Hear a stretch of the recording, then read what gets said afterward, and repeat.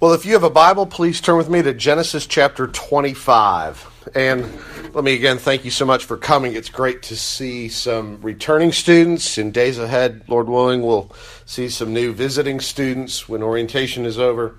We want you to be here in this portion of God's family. Here at Redeemer, we believe the Bible is the Word of God. So each week we read it, we hear it, we proclaim it and study it, because through it, God speaks to us. Now, since April, we've been studying the life of Abraham and Abraham's God. And next week, we'll begin a new series, Lord willing, in the New Testament epistle to the Hebrews. But tonight, we complete our study of Abraham with the record of his death in the form of an obituary, including information about his next of kin, his heirs, years of life, and place of burial. Unless Jesus returns soon, none of us will escape death. Naked you came from your mother's womb. Naked you will return to the earth. Ashes to ashes. Dust to dust. What will you be remembered for? How will you have lived? To whom will you pass on your possessions, and why? And what might be said of you by others? Let's hear what's said of Abraham in Genesis chapter 25, verses 1 to 11. Abraham took another wife, whose name was Keturah. She bore him Zimran, Jokshan, Midian, Ishbak, and Shuah. Jokshan fathered Sheba and Dedan. The sons of Dedan were Asherim, Letushim, and Leumim. The sons of Midian were Ephah, Epher, Hannah, Abadah, and Eldah. All these were the children of Keturah. Abraham gave all that he had to Isaac. But to the sons of his concubines, Abraham gave gifts. And while he was still living, he sent them away from his son Isaac, eastward to the east country. These are the days of the years of Abraham's life, 175 years. Abraham breathed his last and died in a good old age, an old man and full of years, and was gathered to his people. Isaac and Ishmael, his sons, buried him in the cave of Machpelah in the field of Ephron, the son of Zohar the Hittite, east of Mamre, the field that Abraham purchased from the Hittites. There Abraham was buried with Sarah his wife. After the death of Abraham, God blessed Isaac, his son, and Isaac settled at Beer Lahai Roy. Amen. This is God's word. May he write it in our hearts. Let's look to him in prayer. Father, we pray that you bless your word to our hearts beyond our abilities to comprehend its truths and glories, and be sweet to our soul, we pray in Jesus' name. Amen. Fellow pastor of mine, an acquaintance, a PCA minister, in fact, church planter, wrote the obituary in a hospital with his sister for his mother as she lay dying. It was for the local paper, you understand, but picked up by the national news, and the New York Times published it. It was so interesting, shall we say. He and his sister had started out to write a typical obituary and then decided, well, that his mother wouldn't like the dreary facts. And so they wrote the following, somewhat tongue-in-cheek, and I'm just reading a portion. Waffle House lost a loyal customer on April 30. Tony LaRue died after a battle with multiple illnesses, lupus, rickets, scurvy, kidney disease, and feline leukemia. Only cats get that. The nickname Polio Legs was given to her by her ex-husband, Jean LaRue Jr. It should not be difficult to imagine the multiple reasons for their divorce. 2 children resulted from that marriage due to multiple anonymous Mother's Day cards which arrive each May. The children suspect there were other siblings, though that's not been verified. Her favorite child, Jean III, that was written by his sister, eloped in college, married Kim. Together they had 3 children. And Tony often remarked that her son, Jean III, was just like his father. A statement that haunts her son to this day. Tony had 4 sisters. And as one family photo proved, all preferred Clairol blonde in a box number 47. Tony previously served on the board of her local library foundation. Ironically, the only correspondence she received from them since her resignation has been overdue notices, and her last words were, "Tell them the check is in the mail." Her memorial service will be by the Reverend Kurt Moore. A questionable choice for any spiritual event, but one the family felt would be appropriate because every time Tony heard Kurt preach, she prayed Jesus would return that very moment. And on a last but serious note, the woman who loved life and taught her children to laugh at the days to come is now safely in the arms of Jesus, and she will be missed. Anyone wearing black will not be admitted to the memorial service. She is not dead. She is alive. Well, you can learn a lot about a person by what's written about them after their death, and you can learn a lot about their children that way too. The people who write the obituary. Here we have Abraham's. Perhaps you were surprised if you've been tracking with us. Now I realize tonight some of you are catching the very end of the story, and I apologize for that. But if you've been tracking the story of Abraham from the beginning, you may be surprised to find that he had another wife and many more children and grandchildren. Maybe you were intrigued by the distribution, what seemed to be the very inequitable distribution of his possessions.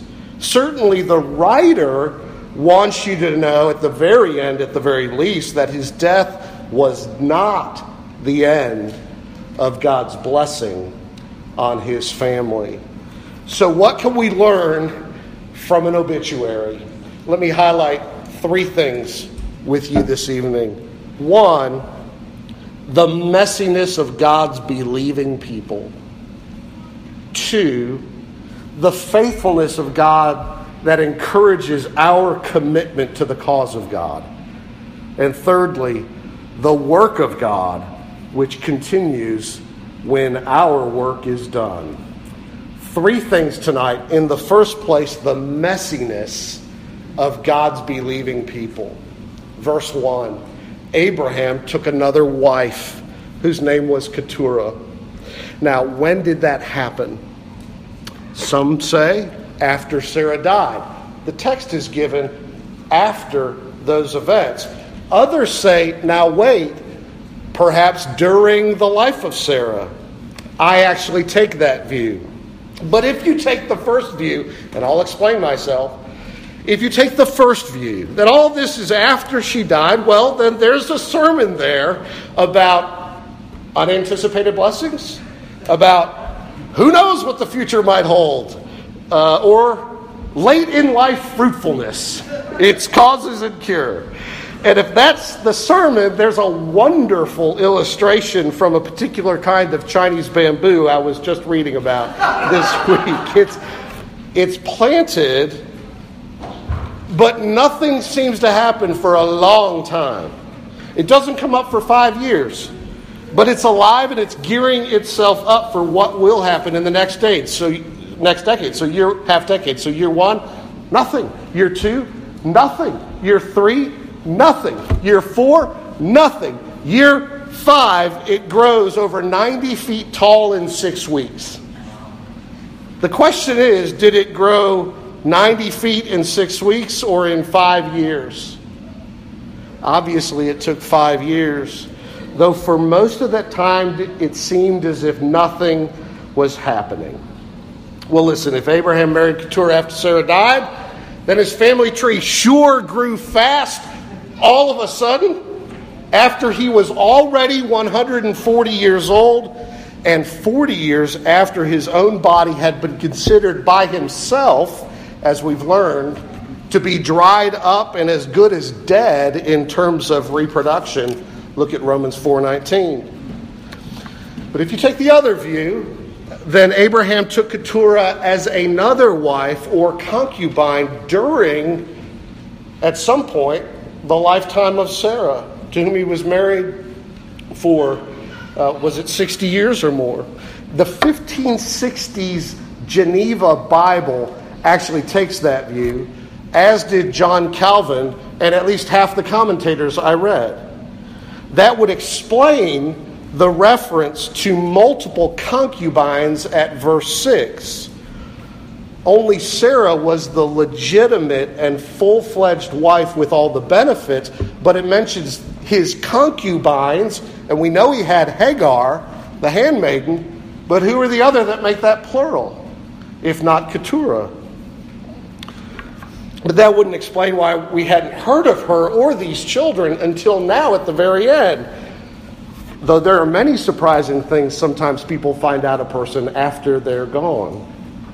The answer to that, though, is that they were not a part of the main story until now. After all, it wasn't out of character for Abraham to take a concubine, see Hagar. And it wasn't unusual for him to have other children, see Ishmael. But Hagar and Ishmael were important to the story, central to the soap opera, you remember. Whereas these didn't become important to the story until now, as the inheritance is passed to Isaac and not to them, and as the blessing of God passes on through Isaac, and particularly to him. In that case, if that's the view, our sermon isn't about how fruitful we could be late in life, but how messy our lives can be during life.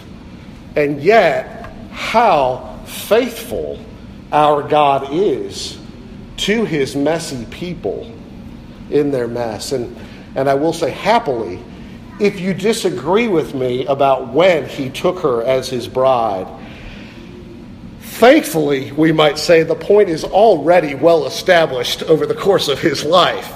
Abraham, as we have seen time and again, was a mess, and yet a believing mess in so many ways. He was fearful. He was self-protective. He was deceitful about Sarah, his wife. You remember that he basically prostituted her to Pharaoh and later to Abimelech for his own protection.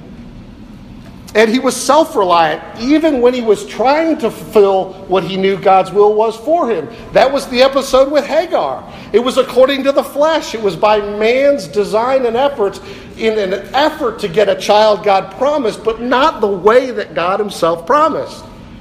So he was not God-dependent, not looking to God to fulfill God's plan, God's way, and through Sarah. That's just some of his mess. Now here we find he not only married Sarah, but he's had Hagar and perhaps Keturah on the side. Abraham strikes me then as the Old Testament equivalent of the church in the New Testament at Corinth. One problem after another. Problems with believing and obeying. Problems with marriage and sex, problems with doubt and assurance of salvation, and many other things. Yet Corinth, you remember, was a real church with genuine Christians, and that's just the beginning of their problems, as I described. To whom it was said at the beginning of the letter to the Corinthians in chapter 1, before Paul gets to all the problems they have and his correctives, Chapter 1, verse 7, he says, "You wait for the revealing of our Lord Jesus Christ, who will sustain you to the end, guiltless in the day of our Lord Jesus Christ. God is faithful, by whom you were called into the fellowship of his Son, Jesus Christ our Lord." Well, that's true of our father in the faith, Abraham. He's an example of God's gracious called into fellowship with God, declared by God, chapter 15, to be guiltless, even to be righteous, and not based on his works or obedience, but he believed the promises of God. Through faith, he was righteous. And he waited on the revealing of the Messiah. He waited for God, through him as promised, to bring blessing to all the nations of the world through his descendant. And we see that God picked him up when he fell. God reassured him when he doubted. God stayed with him when he wandered and set his feet in the right direction. And God preserved him in faith to the finish line. Now, is anybody trying to excuse Abraham for his polygamy? No. No more than we excuse David or Solomon. The Bible doesn't commend it. It doesn't condone it. Yet Abraham is one whom the Scripture says 3 times he was the friend of God. God said, "Abraham is my friend." That's 2 Chronicles 20, verse 7. That's Isaiah 41, verse 8. That's James chapter 2, verse 23.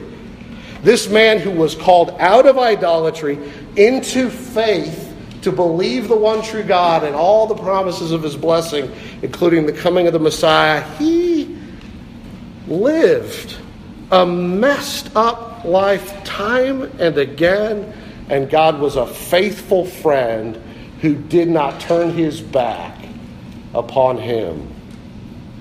Your messiness doesn't destroy God's friendship when once he has called you his friend. There's a fellow church planter in the PCA again named Tim, planting in Los Angeles, who tells the story of his own church. He says, quote, "We were living in mid-city LA. We met our neighbors next door one late evening having barbecue and scotch. Me, hey, Jason, what do you do to keep the lights on?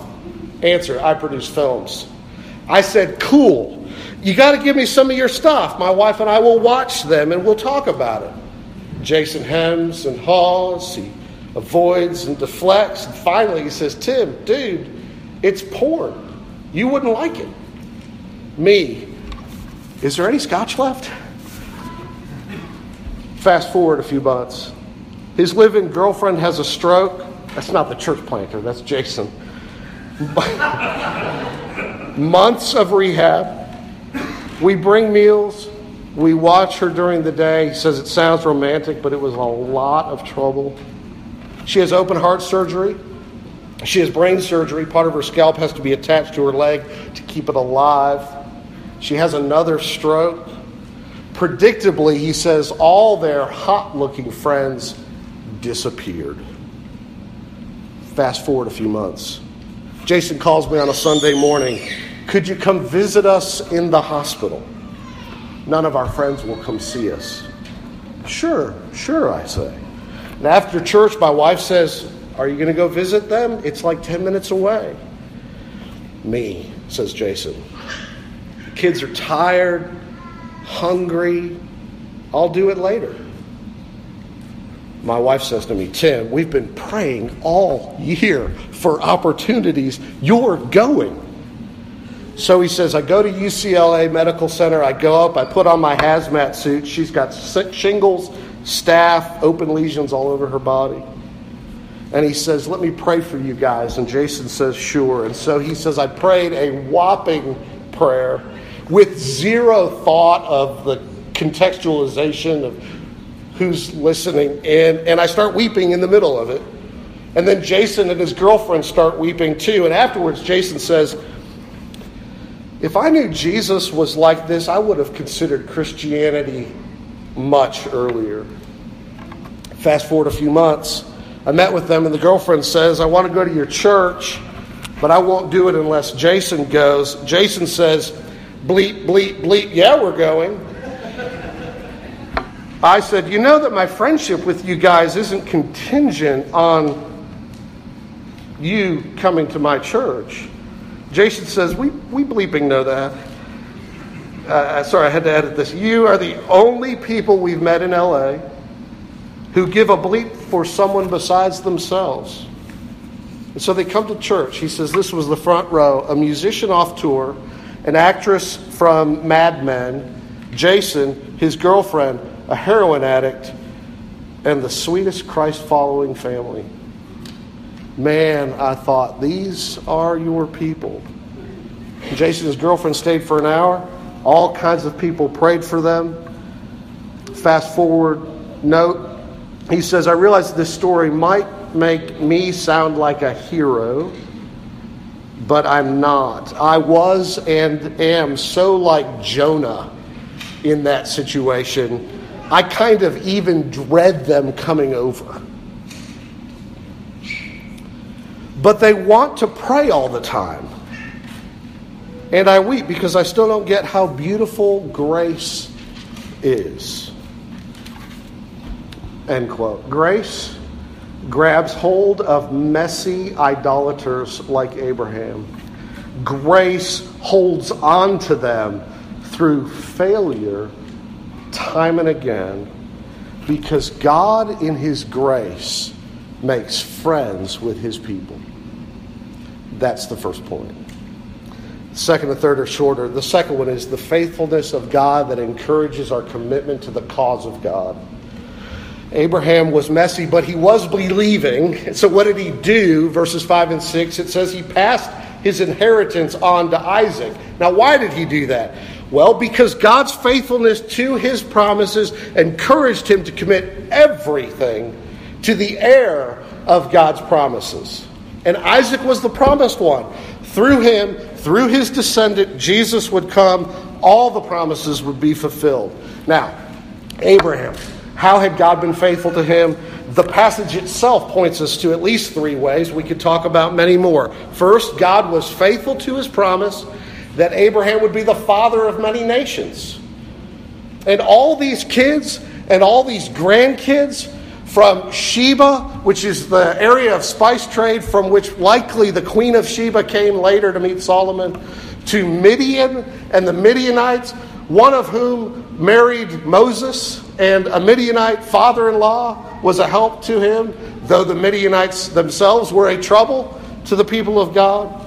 Ishmaelites, as you know, all kinds have come from Abraham, and that is a direct fulfillment of Genesis 17, verse 4, when God had said to him, behold, my covenant is with you, and you shall be the father of a multitude of nations. God answered that. Even his messes served the purposes of God in that. Secondly, God was faithful to him to give him a long life. Abraham, it says, got 175 years. 100 of those were in the promised land. And that fulfilled God's prior word to him in Genesis 15, verse 15, when God, in reassuring him, said, as for you, you shall go to your fathers in peace. You shall be buried in a good old age. And he was. And thirdly, God was faithful to give him Isaac. When he and Sarah were old, God said to him in Genesis 18:10, I will surely return to you this time next year, and Sarah, your wife, will have a son. God even told him his name's going to be Isaac. And in Genesis 20, about a year later, she bore Isaac, this child to whom he gives the inheritance. In all these ways, he saw God was faithful to what God promised him. And so what did he do? He clung to God, and he committed himself to the cause of God. And at the end, you get the sense that Abraham is doing all he can to ensure Isaac's provision and Isaac's protection, because Isaac is the promised seed. So at verse 5, he gave all that he had to Isaac, but to the sons of the concubines, he gave gifts. And while he was still living, he sent them away from his son Isaac eastward to the east country. Now, those who study these things say that by the custom of the day, you could even look at the Code of Hammurabi in neighboring nations, the legitimate son inherits everything. The children of the concubine inherit nothing if they're given gifts, and while the father is alive, sends them away and doesn't own them as part of the inheritance. And that's precisely what Abraham did here. He gave them gifts, but he sent them away. And obviously here, there's a kind of inequality in the way these children were treated. And Calvin, in his commentary, remarks on this passage, this would be a terrible way to treat children today. He says, if you do this in your own family, you would be assuring that your children would hate one another for the rest of their lives. You would probably build deep resentments in your children if you did this. Why would Abraham do this? He did it precisely because God told him to, and for no other reason. This was not Abraham's idea. This is God's idea, because it is Isaac and only Isaac who is the promised one and the heir of the promises of the land in Canaan. And so for Isaac's preservation, the other boys are moved off, just as we saw Ishmael was a threat to Isaac and needed to be pushed off. So Abraham's action here is not the actions of a father who's being unwise, spoiling one and neglecting the others. His actions are based on the revelation of God that Isaac is the one through whom the line of promise would come and continue, the one in whom the promises would be fulfilled and passed on. And Abraham, knowing what God had promised, says, I am all in following you. I am committed to your cause and your purpose and your plan. And I simply ask us, what about us? Do you see how God has been faithful? Do you look back on literally now thousands of years of history and see more than, and with greater clarity than what Abraham ever saw? That one of those descendants did come through Isaac, the Messiah, Jesus. God did exactly what he said he would do, and that Messiah did exactly the will of the Father. And what was the will and what was the plan? That child should be crucified on a cross that we might be forgiven and have everlasting life. And having seen God be faithful to that, do we say with the Apostle Paul, the love of Christ controls us, because we are convinced that one died for all, and therefore all died. And he died for all, that those who live should no longer live for themselves, but for him who died for them and was raised again. Are you all in? Now the third thing is this. The work of God continues when our work is done. God's people die, but God's blessings continue. Verse 8 and verse 11. Verse 8, Abraham breathed his last, and he died in a good old age, an old man and full of years, and was gathered to his people. What's that about? What does it mean he was gathered to his people? It's not synonymous with death. It occurs post-death. It's not the same as burial in an ancestral grave. Abraham wasn't buried with his ancestors in a grave. And it's not synonymous with burial itself, because verse 9 tells you about burial. But here, he was gathered to his people. What does that imply? It implies that there were people who went before him to whom he was gathered. It implies life beyond the grave. It implies there is no annihilation. It implies that the soul does not cease to exist. But even when our bodies are buried, our soul lives on. It's a hint of it anyway. It's not 1 Corinthians 15 and the resurrection of the dead. It's not the gospel accounts of the resurrection of Jesus, of course, but it is a reminder that he was old and full, gathered to his fathers. Who might that be? But believing Noah and the saints who've gone before. What a blessing.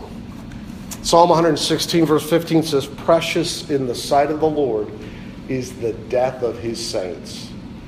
It is a blessing to be gathered to the people of God. But there's another blessing here. God's blessing continues here as the torch is passed.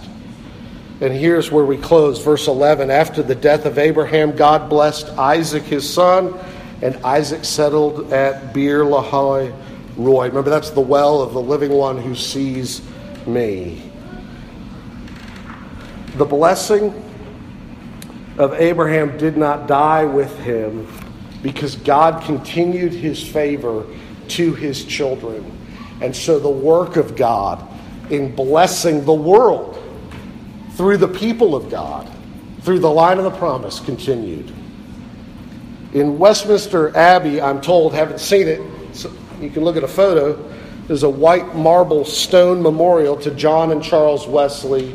You perhaps know their names. John, the great founder of Methodism, and his younger brother Charles, better known probably for the hymns that he wrote, though he participated in the ministry. Hymns we sing like, "Come Thou Long Expected Jesus," or Christmas Day, "Hark the herald angels sing, glory to the newborn King," or songs like "Jesus, Lover of my soul," and Easter hymns like "Christ the Lord is risen today." That's Wesley. At the base of the memorial for John and Charles are words by Charles: "God buries his workmen, but carries on his work."